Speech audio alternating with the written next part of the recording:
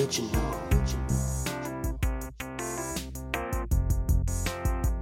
Unoriginal.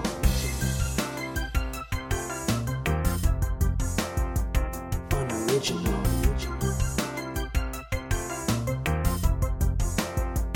Unoriginal.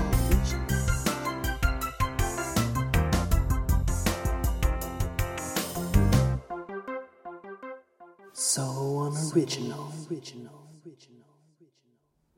Welcome to Completely Unoriginal. This is episode 18.1, the very first episode in the creative concept that we like to call point episodes.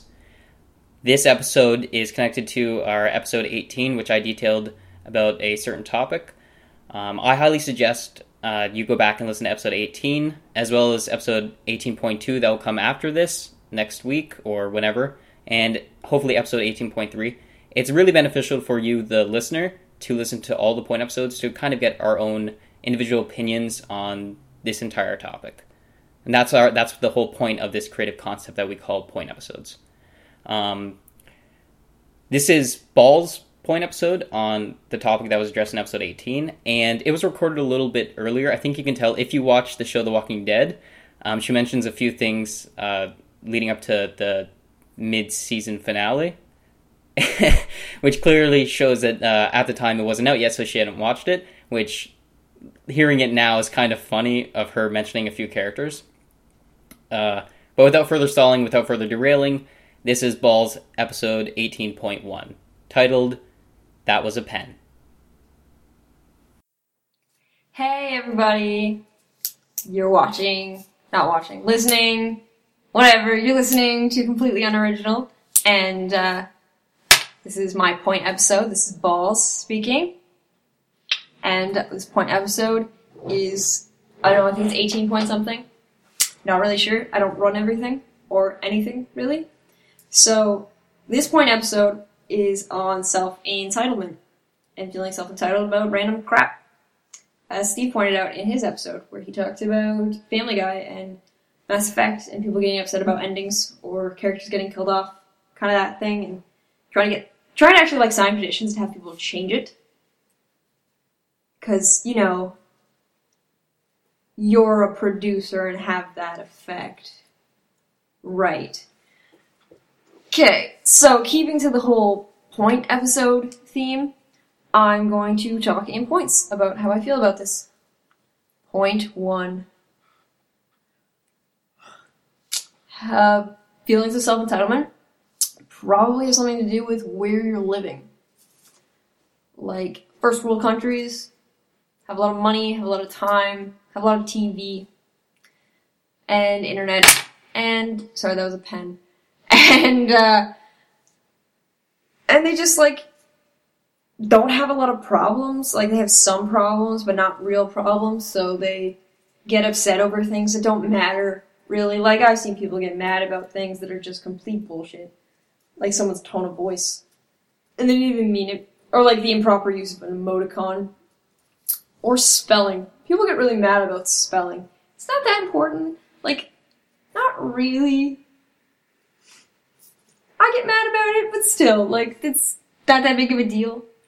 So I can see why people in first world countries, like North America mostly, would just get pissed off about things that don't matter, like flip out about how Mass Effect ends, and then write a petition about how it needs to be changed, and then make them change it, because you have a voice, and you have the power to make change. So let's waste it on a video game ending, where people in countries where they have food problems probably would waste their voice on,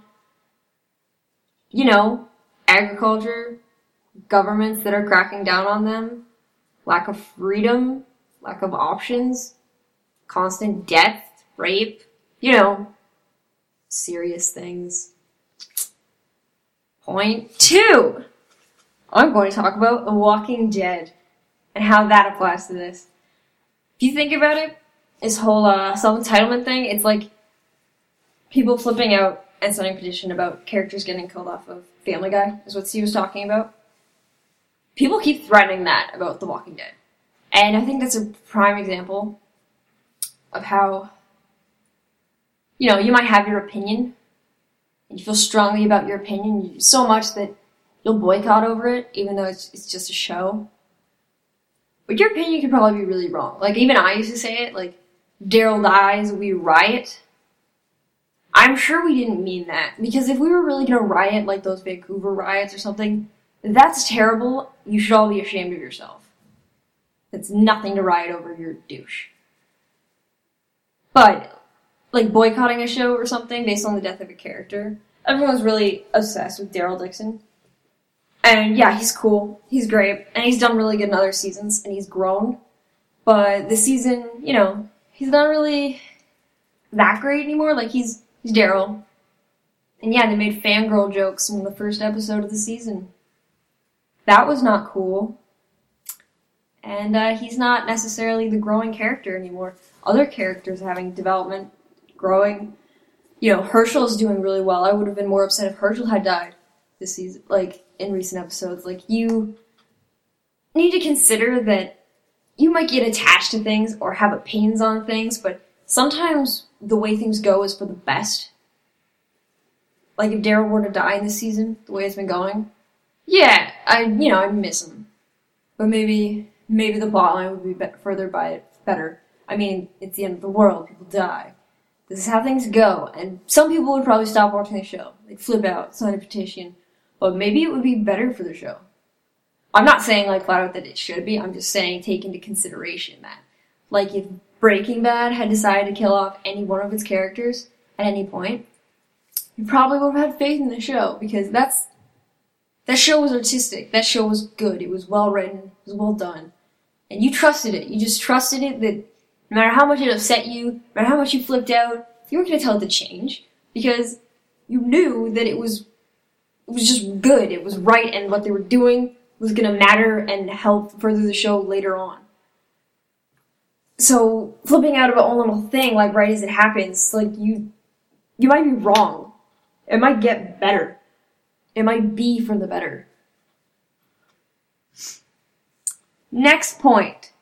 Creative freedom versus being a sellout. So, when you do something artistic, like your show or your game, make these things, you're putting a lot of creativity into it, and you put it out there, and then when people say they don't like it and they tell you to change it, I mean, people did pay for some of these things, so yeah, I can see why you consider their opinion really important. But does it make you a sellout, maybe? Like, you're basically admitting that your creativity wasn't as important as making money off of it. That might not apply to everything, but just a thought, you know? And my last point on that is that if you're not being a sellout about it, you're basically admitting that you were wrong. So, I don't know, I don't think you should change based off a little petition unless you really feel that, like, you did shit work. You should own up to it. But maybe you didn't do shit work. You should reconsider, like, just because people flip out about a lot of nonsense. People flip out about stuff in Supernatural that is not important, that's really bullshit and has to do with, like, boys and other boys being good looking, and it has nothing to do with the plotline. And when I flip out about Supernatural, it's entirely about the plotline. So consider your opinions and whether or not they matter or are helpful in any way. If you want to just watch good looking guys, go watch one of those shitty shows that you know is supposed to be that way on purpose. Don't ruin the good stuff. Yep, that's my little rant and my spiel. So, I'm going to end this by plugging a charity, because I just ranted about how people complain about nonsense for a little while. So I'm going to plug a charity that does stuff, and they don't